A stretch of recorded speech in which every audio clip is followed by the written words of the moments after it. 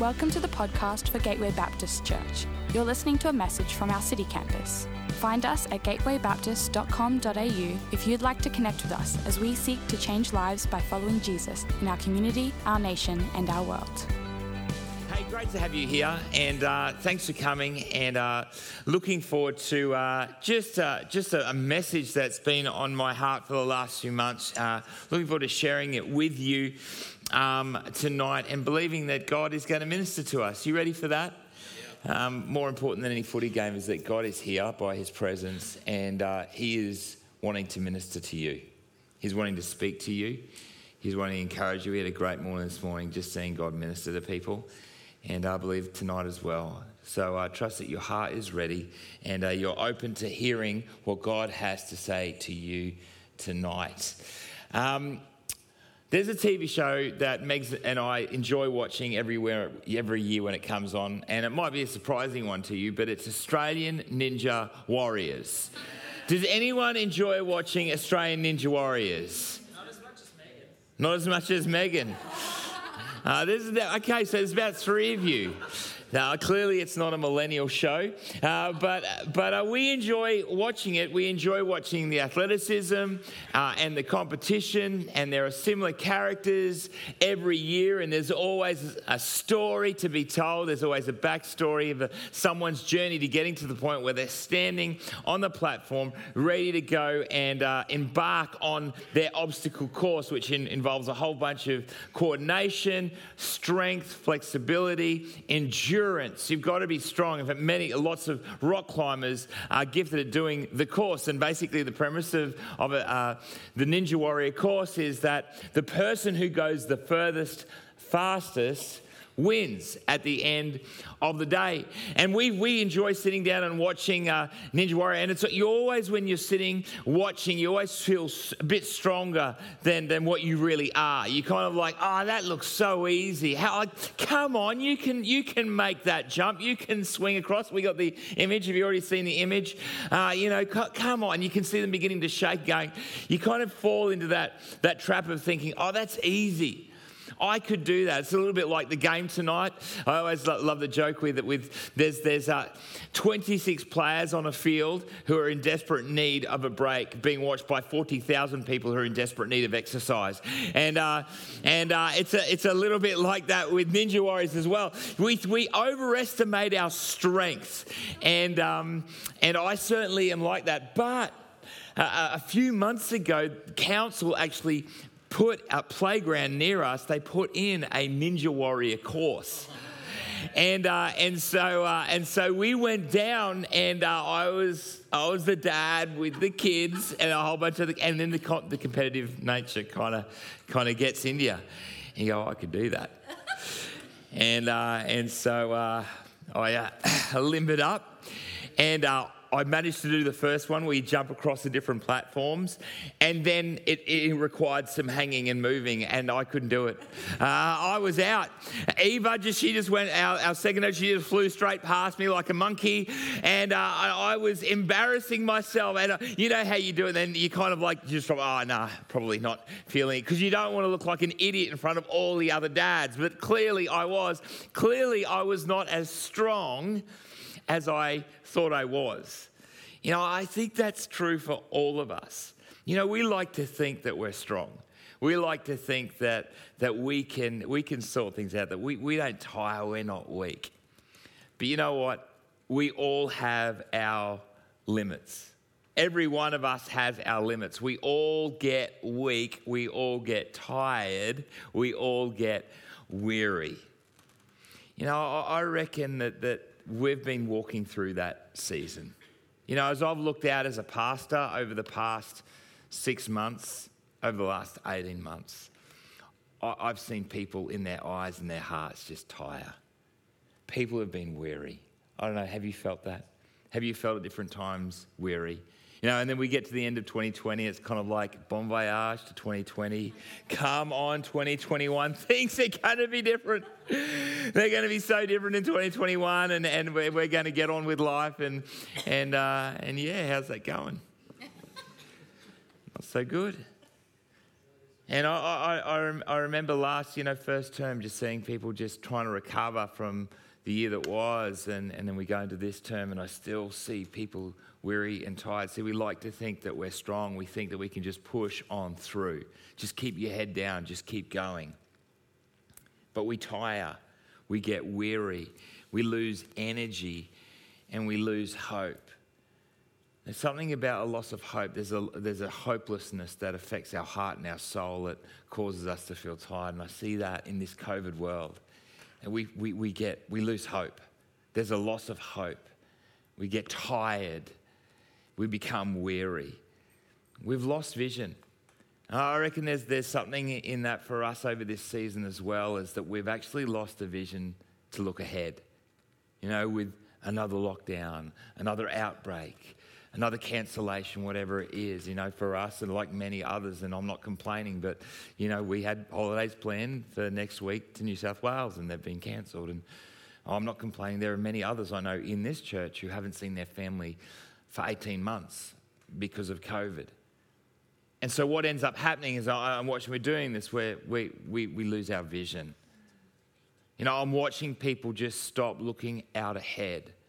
We're not thinking now, what's going to be next year? Or what about 2 years? Or what about 5 years? All of a sudden, we've begun to look down. We've lost our vision. We've lost our hope.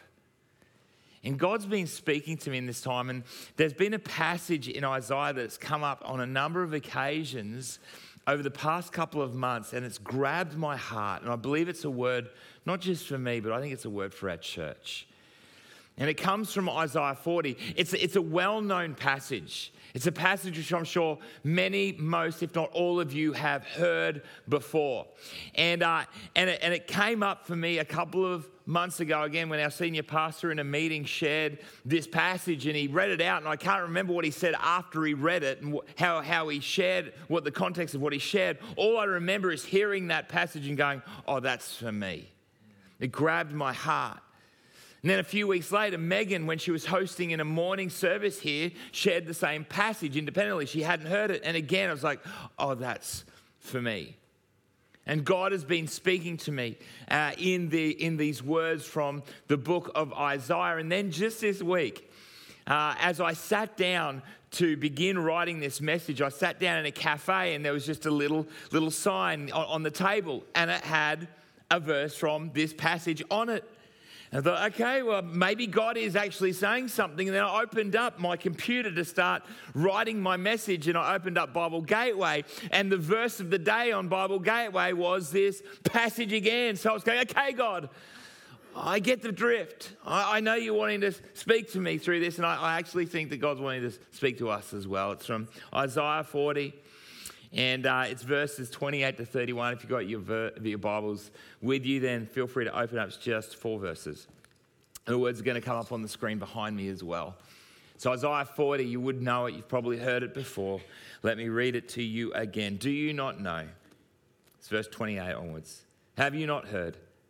The Lord is the everlasting God, the creator of the ends of the earth. He will not grow tired or weary, and his understanding no one can fathom.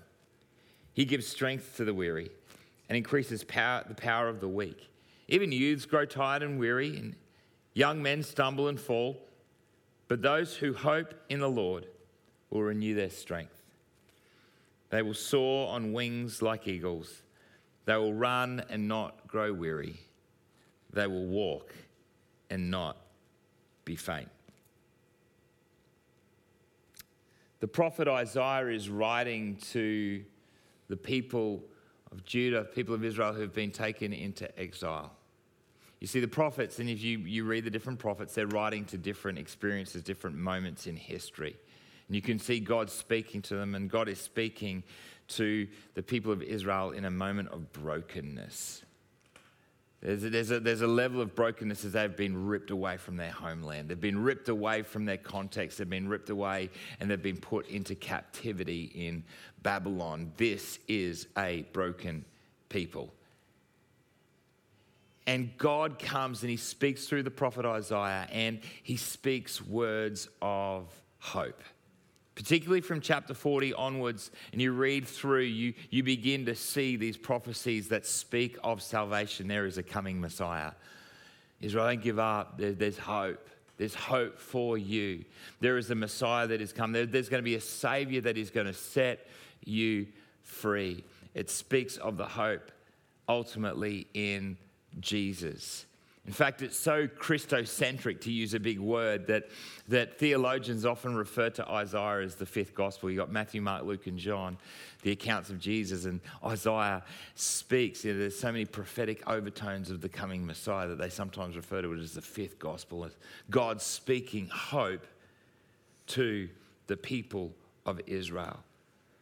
And this passage is, the first verse in this passage is really important. As God speaks through the prophet Isaiah, it lays the foundation for what is to come. Isaiah writes, we read in verse 28, "Do you not know? Have you not heard? Why are you doubting? The Lord is the everlasting God, the creator of the ends of the earth. He will not grow tired or weary, and his understanding no one can fathom." We see here right at the outset that Isaiah, as he writes, God is giving the people a foundation for everything that is to come. You've got to get a perspective, Israel. You've got to understand the God in which you serve. And there are 4 characteristics that we see here, which lays the foundation for the hope that is to come. Firstly, we see that God is eternal. God is the everlasting God. God is eternal past, eternal present, eternal future. There is something that we cannot understand about that. We might be able to understand present and our human past and our potential future. Try and figure out eternal past. I mean, God has been always eternally there.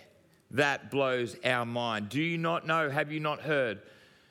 God is firstly eternal. Secondly, God is the creator of the ends of the earth.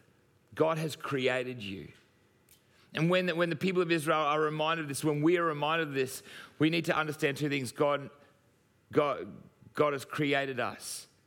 We've been created on purpose, for a purpose. You know, science may answer the question how we got here. Doesn't answer the question why. Only God can answer that. There is something about that God who has created us which is intimately and profoundly personal. We're created on purpose. God is the creator of the ends of the earth, infinite in power. We read that his understanding is unlimited. He has a different perspective on the world. He understands things. His wisdom is limitless. And fourthly, God does not grow tired or weary. He does not grow tired or weary. And this is an important line in this first verse. We read in Isaiah that God does not run out of power. He doesn't need to rest. He's limitless in his energy source. Yes, we read in Genesis chapter 1 and chapter 2 that he rests on the Sabbath. But he rests on the 7th day after creating earth, not for his own sake, but he is creating a model for us because we do. We as humans, we do run out of power. We do run out of steam. We do get tired, but God is the everlasting God. And he, as we read in Isaiah, he does not grow tired. He doesn't get weary. Therefore, if God is all of these things, he can be for us. God can give us his power because his power is limitless. This verse is really important, people, because it gives us a perspective. It gives us a perspective on the character and the nature, the personality and the power of who God is. Ultimately, God doesn't run out of power. He does not grow tired or weary. And he therefore can give strength to those who get tired and weary. So we go on to read in verse 29. He gives strength to the weary and he increases the power of the weak. Even youths grow tired and weary and young men stumble and fall. I got news for you. It doesn't matter how old or young you are tonight. No matter how energetic you feel or how much sugar you have had today, You will grow tired and weary. I had two interesting conversations earlier this week. Two different people who had both run the Brisbane Marathon. The first person I was speaking to is in his 60s. He took up running in his 50s, and it was his second Brisbane Marathon. And I was speaking to him about it, and he was saying, I think I'm done. I don't think I can do this anymore. The marathons are so hard. I mean, I finished, but there were times where I thought I wasn't going to finish. And I'm going, man, if I'm running marathons in my 60s, I will be cheering. That would be amazing. I'd love that. He finished in his 60s. He ran a marathon, but he got tired and weary, and I think he's done. The other conversation I had a day later was with another guy who ran the Brisbane Marathon, but he was in his 30s. And he'd trained hard, and he had some clear times that he wanted to do. He wanted to run fast, and everything was going to plan until 2 days before the Brisbane Marathon when he got gastro. And so he still ran the marathon, but he did say that at about the halfway point, he had nothing left to give. It's not a good sign when you hit the wall at the 21K mark knowing that you've still got another 21Ks to go. He said, Andrew, it was torture. He told me, I didn't hit just one wall. I hit 15 walls. And he wasn't quite sure, but he got there. In the end, he got there. And he was telling me that he wants to do the Gold Coast Marathon in a few weeks' time. I just think, mate, you are crazy. He burned out. He got tired. He got weary. See, here's the thing. We all get weary. It doesn't matter how old you are. Doesn't matter how young you are. We all get tired and weary.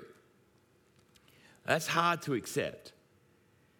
I think on a superficial level, we go, yeah, of course, calories in, calories out. We all get tired and weary for sure. But when we consider, say, our work or the things that we find our identity in, we don't like to think that we're weak. We don't like to think that we get weary or tired. Oh, no, I'll be okay. I'll just push on through. We resist this whole idea of running out of power, running out of steam, of getting tired and weary. We live in a culture that resists the aging process. We don't like to think that we get old, that we get weary, that we get tired. So we try and reverse it, right? We try and reverse it through fitness. I've recently turned 40 a couple of years ago, and you get to that kind of age, you go, that's it, I'm going to keep running and keep fit or whatever it is. I know I only look 30, but I surprised some of you, I know. Some of us do it through fashion. We try and keep young through fashion. You know those people, right? You just think, man alive, you are way too old to be wearing that.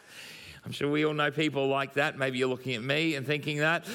And we try and keep young through surgery. The cosmetic surgery, a huge business. Let me just give you some statistics. The global cosmetic industry is growing faster today than ever before, with an estimated market value of almost $805 billion by 2023. The global cosmetic surgery and procedure market size is expected to reach $43.9 billion by 2025. Let's bring it a little bit more local. Australians underwent 30,000 liposuction procedures in 2017. The nation has forked out more than $1 billion a year for cosmetic procedures. We spend a lot of money as a nation and as a particularly Western world trying to keep young. But I'd like to give you one more statistic, people. This is the ultimate statistic. 1 out of every 1 person will die. Oh, it's high, isn't it? It is high. I mean, that is statistically significant. I hate to be, kind of down, be a bit of a downer on you, but we all get old. And more than that, we all die. You can't fight that process unless we find something with cryogenics in the next little while. That statistic will remain. Time tires us. We all get old. Everything gets wrinkly over time. Everything begins to sag a little. It's just the way it is. We don't like it though. We try and resist it. We try and push against it. We try and keep pushing through. Oh, I can do it. I'm strong enough. I'm okay. I'll get through. Yeah, it's hard at the moment, but I'll be fine. Yeah, things at work are challenging, or I'm really struggling in this area of my life, but it's okay. I'll just push on through. We think that we are invincible until we're not, until we break down. We all grow weary and tired. There's something here about the people of Israel. I think there's something for us here too. See, weariness comes with a lack of hope and a lack of vision. Just imagine the people of Israel for a moment. Everything has been ripped away from them. Their identity, their nation, their place of worship. And they are overwhelmed by this huge power. They can't see the future. In their circumstances, they are a picture of brokenness with no hope. And it's that lack of hope, that lack of vision, that lack of sense of anything ahead of them that crushes their soul. And you get this picture as we read in Psalm 137, you get this picture of where they're at. By the rivers of Babylon we sat and wept when we remembered Zion. There on the poplars we hung our harps. For there our captors asked us for songs. Our tormentors demanded songs of joy. They said, sing us one of those songs of Zion. It's a picture of despair, of brokenness. There is no vision. I reckon we've felt like that before. I reckon you felt like that before. Yeah, when you can't see the end, when you're stuck in the middle. We find ourselves in the middle and we can't see a way out, and it crushes our spirit, crushes our soul, brings us weariness and pain, and we become fatigued. Not knowing an end point is literally torture. And the hardest part about walking in the middle is that there is no sense of control. And here in the midst of this brokenness for the people of Israel, I think for us as well, is that God is saying, I want to give you my perspective. Do you not know? Have you not heard? The Lord is the everlasting God. He does not grow tired or weary, and He has the power to give you strength and energy and hope and life. There is a future. He wants to give you, He wants to give us a vision. Take your eyes, Israel. People here tonight, let's take our eyes off our circumstances, on ourselves, and let's lift our eyes and get a new perspective. See, when we lift our eyes to God, we begin to see life through a new lens. And God invites us to see in a new way, to see with a new vision, to see life in a new context. We are called to lift our eyes. See, perspective changes everything. You know this, right? When we have a different perspective, it changes our posture. It changes our hope. It changes the way we live. When we can see in a new way, when we have a new perspective, it changes how we see things. Let me give you a fun example because it's State of Origin tonight. When I was younger, I used to take State of Origin incredibly seriously. Like when I was a teenager particularly, I don't know if anyone else was like this, but man, I used to get nervous like the day before State of Origin. And I'd be building up, and then it would be a serious event as I was watching, and I'd be passionate, I'd be punching things, not other people, but the floor or whatever. I was just in it. I was living the moment. It was a huge thing for me. And then I moved away to the UK for a season, and I missed all of those, most of those series where Queensland just won all the time. They had Billy Slater and Darren Lockyer and Jonathan Thurston and Greg Inglis, and there's a win after win after. I missed all of that. I was living in the UK. And so I've come back, and it's been fun. I don't take it as serious as I used to. I'm a bit more chill. Don't worry about tonight. It's all good. You won't be laughing at me. But here's the thing: is I've decided just recently to go back and watch some of those series. And I've got to tell you, I'm not stressed. When I watch a series from one of those ones that we've won, I'm not worried. See, I've got a different perspective now. I know they won. And so I sit and I watch and enjoy and I chill. In fact, last week I actually had a bout of gastro and I was struggling to sleep one night because, I wasn't doing real good. And so just to relax and to chill, I decided to watch a State of Origin match from 10 years ago. I mean, that is how my perspective has changed. See, our perspective changes our posture. No longer am I all pent up and worried about the result. I already know the result. I'm just chilled, enjoying watching Queensland destroy New South Wales. It's wonderful. See, our perspective changes our posture. And when we get a perspective, God's perspective, when we're lifted high, it changes the way in which we live our life. Isaiah writes, God speaks and he says, I want you to look to me. See, if you get my perspective, it will change your hope, it will change your faith, and it will change your resilience. It will change your life. See, we need to get the right perspective. We need to look through a different lens, and we need to see things in a new way. We need to find God's perspective. And when we get his perspective, we find his power. But to get there, to get this new lens, to get this new perspective, we need to see things in an utterly new way. Everything needs to be flipped on its head. Everything. What follows now, what we read now, flips everything on the head for the people of Israel, and it flips everything on the head for us too. See, because the new vision, the way we get perspective is two things, and I'm going to kind of finish in these two things. Firstly, we need to embrace the waiting. And secondly, we need to accept our weaknesses. If you want to live with a new perspective, if you want to get the power and the strength from God, you need to embrace the waiting and you need to accept the weaknesses. Verse 31, but those who hope in the Lord will renew their strength. They will soar on wings like eagles. They will run and not grow weary. They will walk and not be faint. See, firstly, waiting leads to renewing. Waiting leads to renewing. Verse 31 says, but those who hope in the Lord will renew their strength. Now that word hope can be changed for the word wait. In fact, the ESV translation, it says, but they who wait for the Lord shall renew their strength.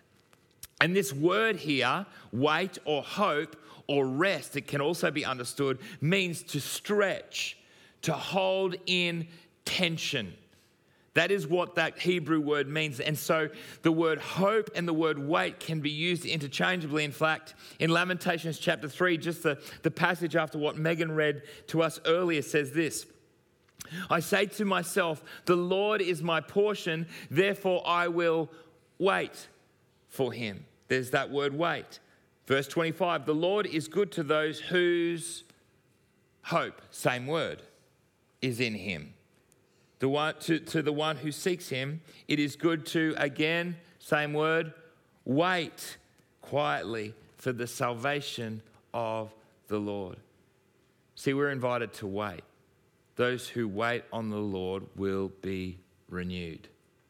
But waiting is hard, isn't it? Who likes to wait? No. We don't like to wait. We hate waiting. We live in an age and a time that is addicted to speed. We need to move. We need to move quickly. We're addicted to this sense of getting things done. We're addicted to achievement and to moving fast. And when we're forced to slow down, when we're forced to wait, well, then it rips us of control, doesn't it? That's the sense that we get. If we're forced, if someone imposes something on us, which means that we can't act, it's like we are losing control. And we act in irrational ways, like we are addicted. Even the other night, I was told, Megan and I were going out for a date night. We were not in a hurry at all, but I got caught behind a slow car. And so in my frustration, I ducked into the left-hand lane and cut them off so I could turn left. And Megan berated me, told me off. No, you did. You did tell me off. I'm still hurt from it. No. She did. She needed to tell me because I was impatient. And this is the kind of world that we live in now. We've all kind of found that time where we've blown up because, or things have happened because we just get frustrated. Why? Because we feel like we've lost control. And we like to be in control. Waiting is a relinquishing of control. But it's what we need to do. If we are to be renewed, we must wait. Waiting is a spiritual discipline. Waiting is something we need to learn how to do. Waiting is something we need to impose on ourselves if we want to be refreshed, if we want to be renewed, if we want to be filled with strength. It's absolutely countercultural. None of us want to sit. None of us want to stop. It's a discipline that we need to cultivate in our lives. It's something that we've got to build into our hearts. See, waiting submits ourselves to God.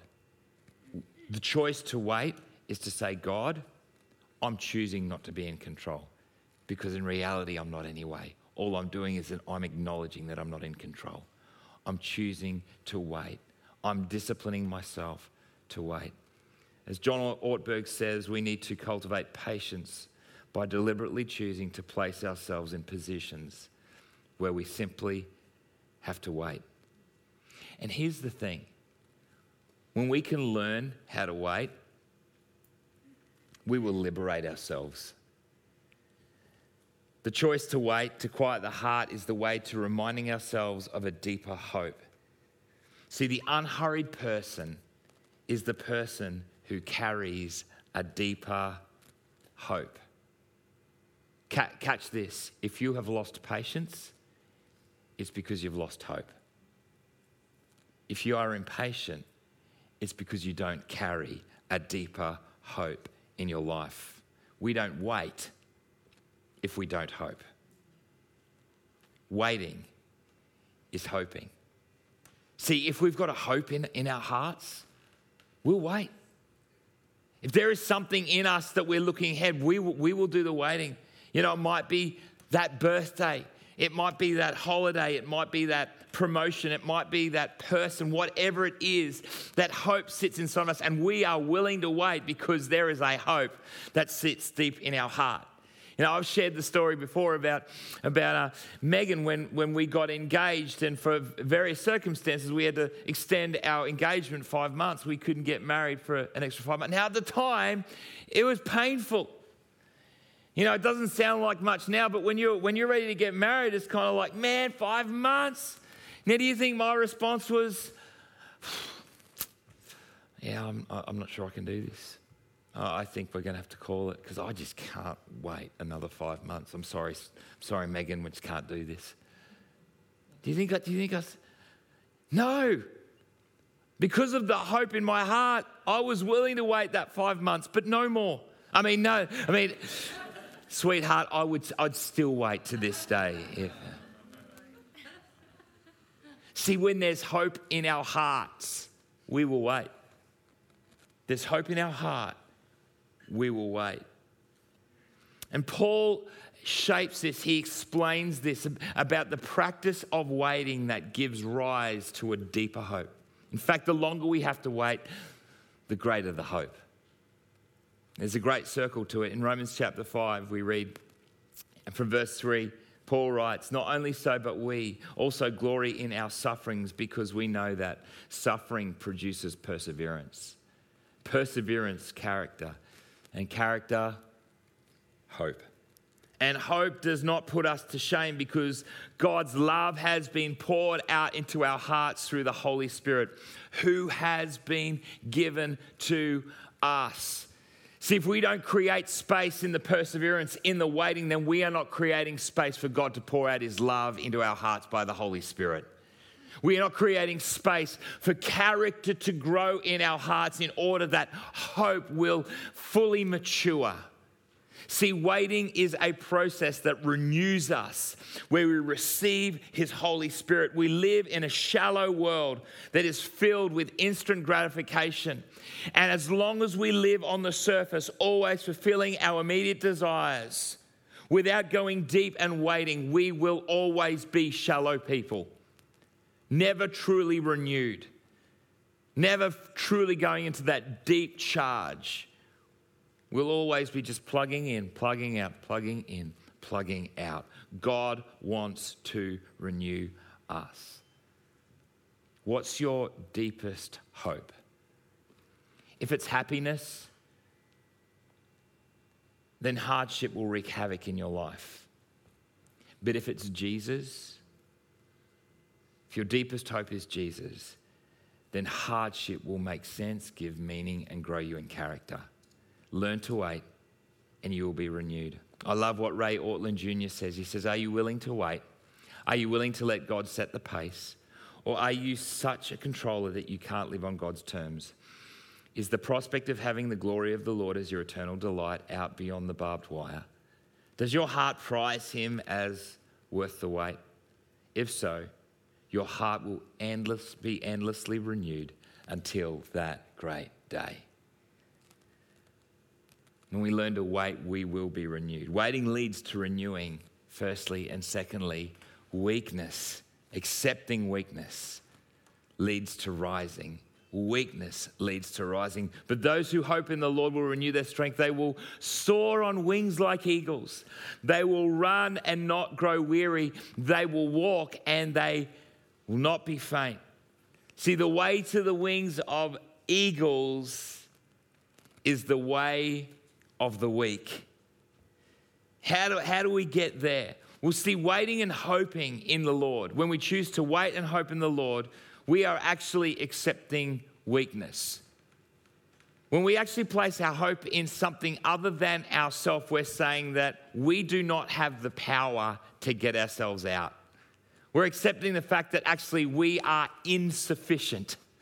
We actually don't have the power. We acknowledge that we are weak. That's hard, again, because we like to think that we can do it. We don't like to think that we are weak. To acknowledge vulnerability, to acknowledge weakness in our world it's just not the done thing. We like to say and present, we're strong, I'll be okay. No thanks, I'm fine, thank you very much. I'll get through. That's the posture that we like to present. Accepting weakness is hard. Reliance on somebody else, well, that's confronting. The religious spirit says, I can do it. I'm okay. But at some point or another, we come to a moment of decision. There's a moment of desperation where we have to make a choice. Am I going to choose to humble myself and ask for help, or am I going to reject help and keep battling on my own to my own destruction? Every one of us has that decision. We will all have those moments in our life where we have the choice. Am I going to humble myself and ask for help, or am I just going to charge on through to my own destruction? And many people make either decision. We all come to that place of desperation. I don't know if you've ever come to a place of desperation where you've had to decide, are you going to ask for help? I've had many of those moments in my life. There was a moment a few years ago, actually just before we planted the church, we decided to go on a family holiday to see Megan's folks in the States. And I remember a moment of desperation. We'd packed all the bags and we were all ready to go. And we got to the airport early at Brisbane domestic. We were flying through Sydney on our way to Dallas and then on to Florida. It's a huge flight with 4 young kids. I mean, that whole flight was just the one from Sydney to Dallas. That was a moment of desperation. That was 13 hours of desperation or more. Was it even more? 17 hours? Maybe something like that. Anyway, it felt like 3 years. But I remember before even getting on the plane, we arrived nice and early at Brisbane Domestic Airport, and we go to check in, and I hand my passport over to the lady, and she goes, oh, have you got your electronic visa? And all of a sudden, the blood drained. I'd completely forgotten to apply for my visa. She said, sir, you cannot get on this flight. I will not let you on this flight unless you have a visa. Now, you got to apply for these visas 48 hours ahead because that's how long it takes. I was panicking. There was a moment of desperation, and I wasn't looking at Megan because I knew I was a dead man. And so I just tried to figure out whatever way I could just to fix it. And so I'm on my phone, I'm making phone calls, I'm on my iPad trying to figure it. I was handing over hundreds of dollars online to try and get an ESTA in 15 minutes so we could get through. It was a moment of desperation and panic, and no matter what I did, I couldn't get this visa. I knew that I wasn't getting on that flight to America. Our holidays were ruined forever. And then in a moment of desperation, I went back to the lady and I said, with the time ticking, I said, "Excuse me, ma'am, is there anything I can do? I'm desperate." She goes, "Oh, yeah, sure, I can help you out. There's this website and you can do it really quickly and I can get it to you in 10 minutes. I said, "Why didn't you tell me half an hour ago?" And so we managed to get on the flight. Sorry, Dan. Sorry. I know your heart rate's gone up there. All I needed to do was ask for help. But, we don't ask for help. We don't ask for help. In moments of desperation, we have a choice. Are we going to accept our weakness and receive strength, or are we just going to keep going? Every one of us has that choice. And here's the wonderful thing. Accepting weakness is the way to strength. If you can get this, people, this will change your life. If you can come to a point of acknowledging that you are a broken person, if you can come to a place of acknowledging that you are weak, if you can come to a place of going, before others, there are things in my life that I'm just not good at. There are things that I am broken in. It is the most liberating, freeing place that you can come to. Because you've got nowhere to go. There's no further down that you can go. There's nothing that people can say about you that can destroy you. You are a free, liberated person. When you come in weakness, you are strong. I've been sitting on this verse we find in Peter and James. We also read in the Old Testament as well. God opposes the proud. Life's hard enough without God opposing you, right? Like, who needs God opposing you? God opposes the proud, but he gives grace to the humble. He gives grace to the humble. When we humble ourselves, when we truly get this, when we humble ourselves before God and man, we've got nowhere else to go. We are in a strong position. And the Apostle Paul, he understood this. Paul was a gun. He was an incredible mind. Studied under Gamaliel, one of the great minds, one of the great Pharisees. He was a young man who was born for religious stardom, and then God grabbed him. Had a profound encounter with Jesus. His life was changed forever. But his journey was one, no matter his capacity and the things that he had, it was still a journey towards humility and humbling. And when he gets it, he shares it. There's a passage in 2 Corinthians where Paul is grappling with a thorn in his flesh. Now, we don't know what that thorn is. It could be emotional, it could be physical, it could be spiritual. We just don't know. But he writes to the Corinthians and he shares with them his journey. Again, a person who understands his brokenness and weaknesses. He's the guy who says, "There is no greater sinner than I." He writes this. He says, as he relays the conversation, a prayer that he has with God, he says, "But he said to me," this is God, "My grace is sufficient for you. For my power is made perfect in weakness. Therefore, I will boast all the more gladly about my strengths." No. He's not boasting about his strengths. "I'll boast about my weaknesses so that Christ's power may rest on me. That is why, for Christ's sake, I delight in weaknesses, in insults, in hardships, in persecutions, in difficulties." Can you imagine that just being the pin-up slogan for Christianity in our world today? Hey, consumer culture, secular world, join Christianity and you can have weakness, insult, hardships, persecutions, and difficulties. Get on board. It's going to fulfill you. It's going to be awesome. But this is the way to strength. This is the way to freedom. This is the way to life. For when I am weak, Paul says, then I am strong. People, when we are weak, when we are humble, when we can front up to God, to ourselves, to one another, when we can look at ourselves with reality and acknowledge we're all broken, we're all weak. When we look ourselves in the mirror and go, I am a broken person.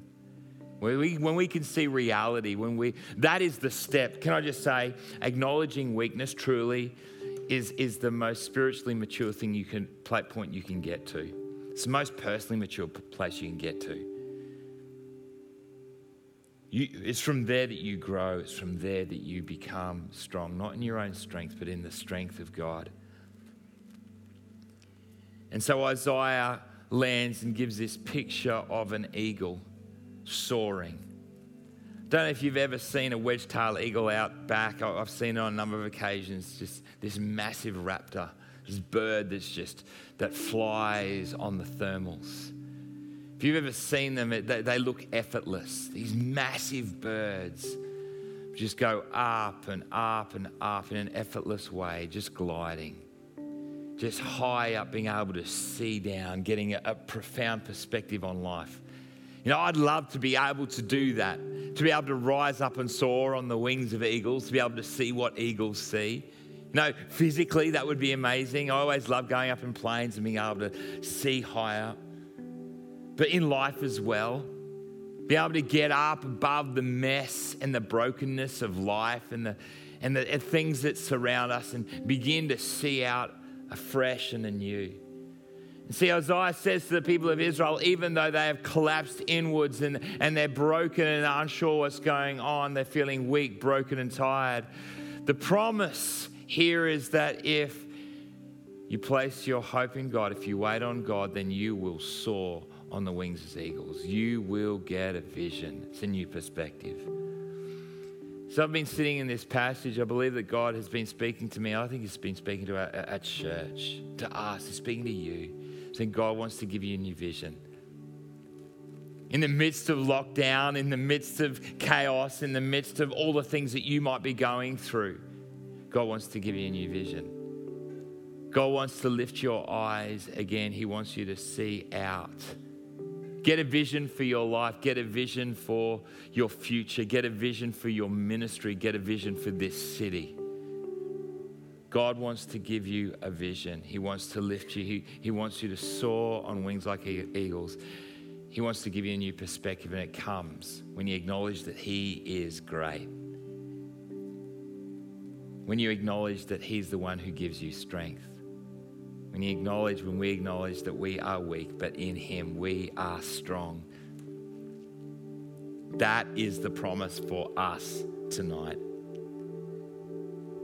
Do you want to soar on wings like eagles? Do you want to get a new perspective? Do you want to have a new energy, a new strength, a new power? God wants to give it to you tonight. Are you weary? Are you weak?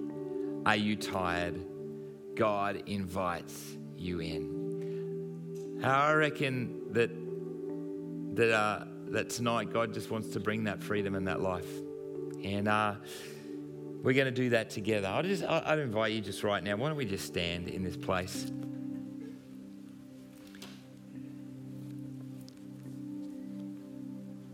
And one of the joys of being together in community, being together as a church, is that we get to bless one another, that we get to pray for one another, we get to encourage one another.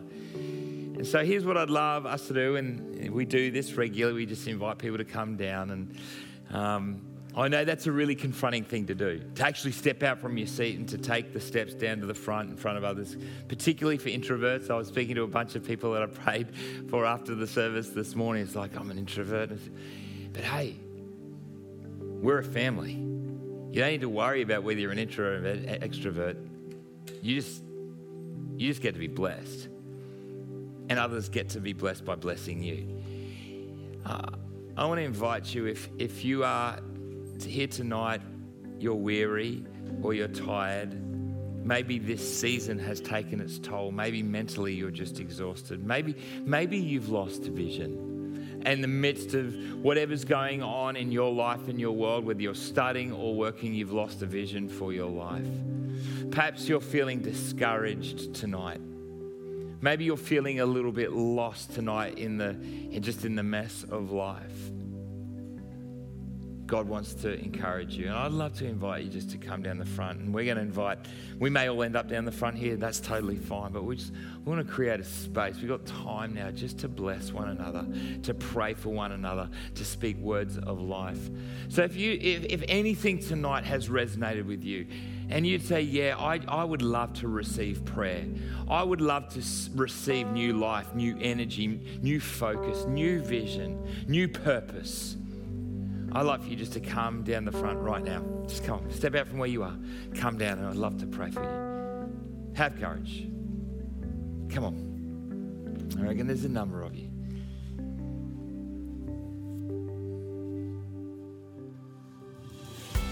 We hope you've been blessed by this message. If we can pray for you, or you would like to take a further step in your relationship with Jesus, we would love to connect with you. Please head to gatewaybaptist.com.au and click Get Connected to let us know.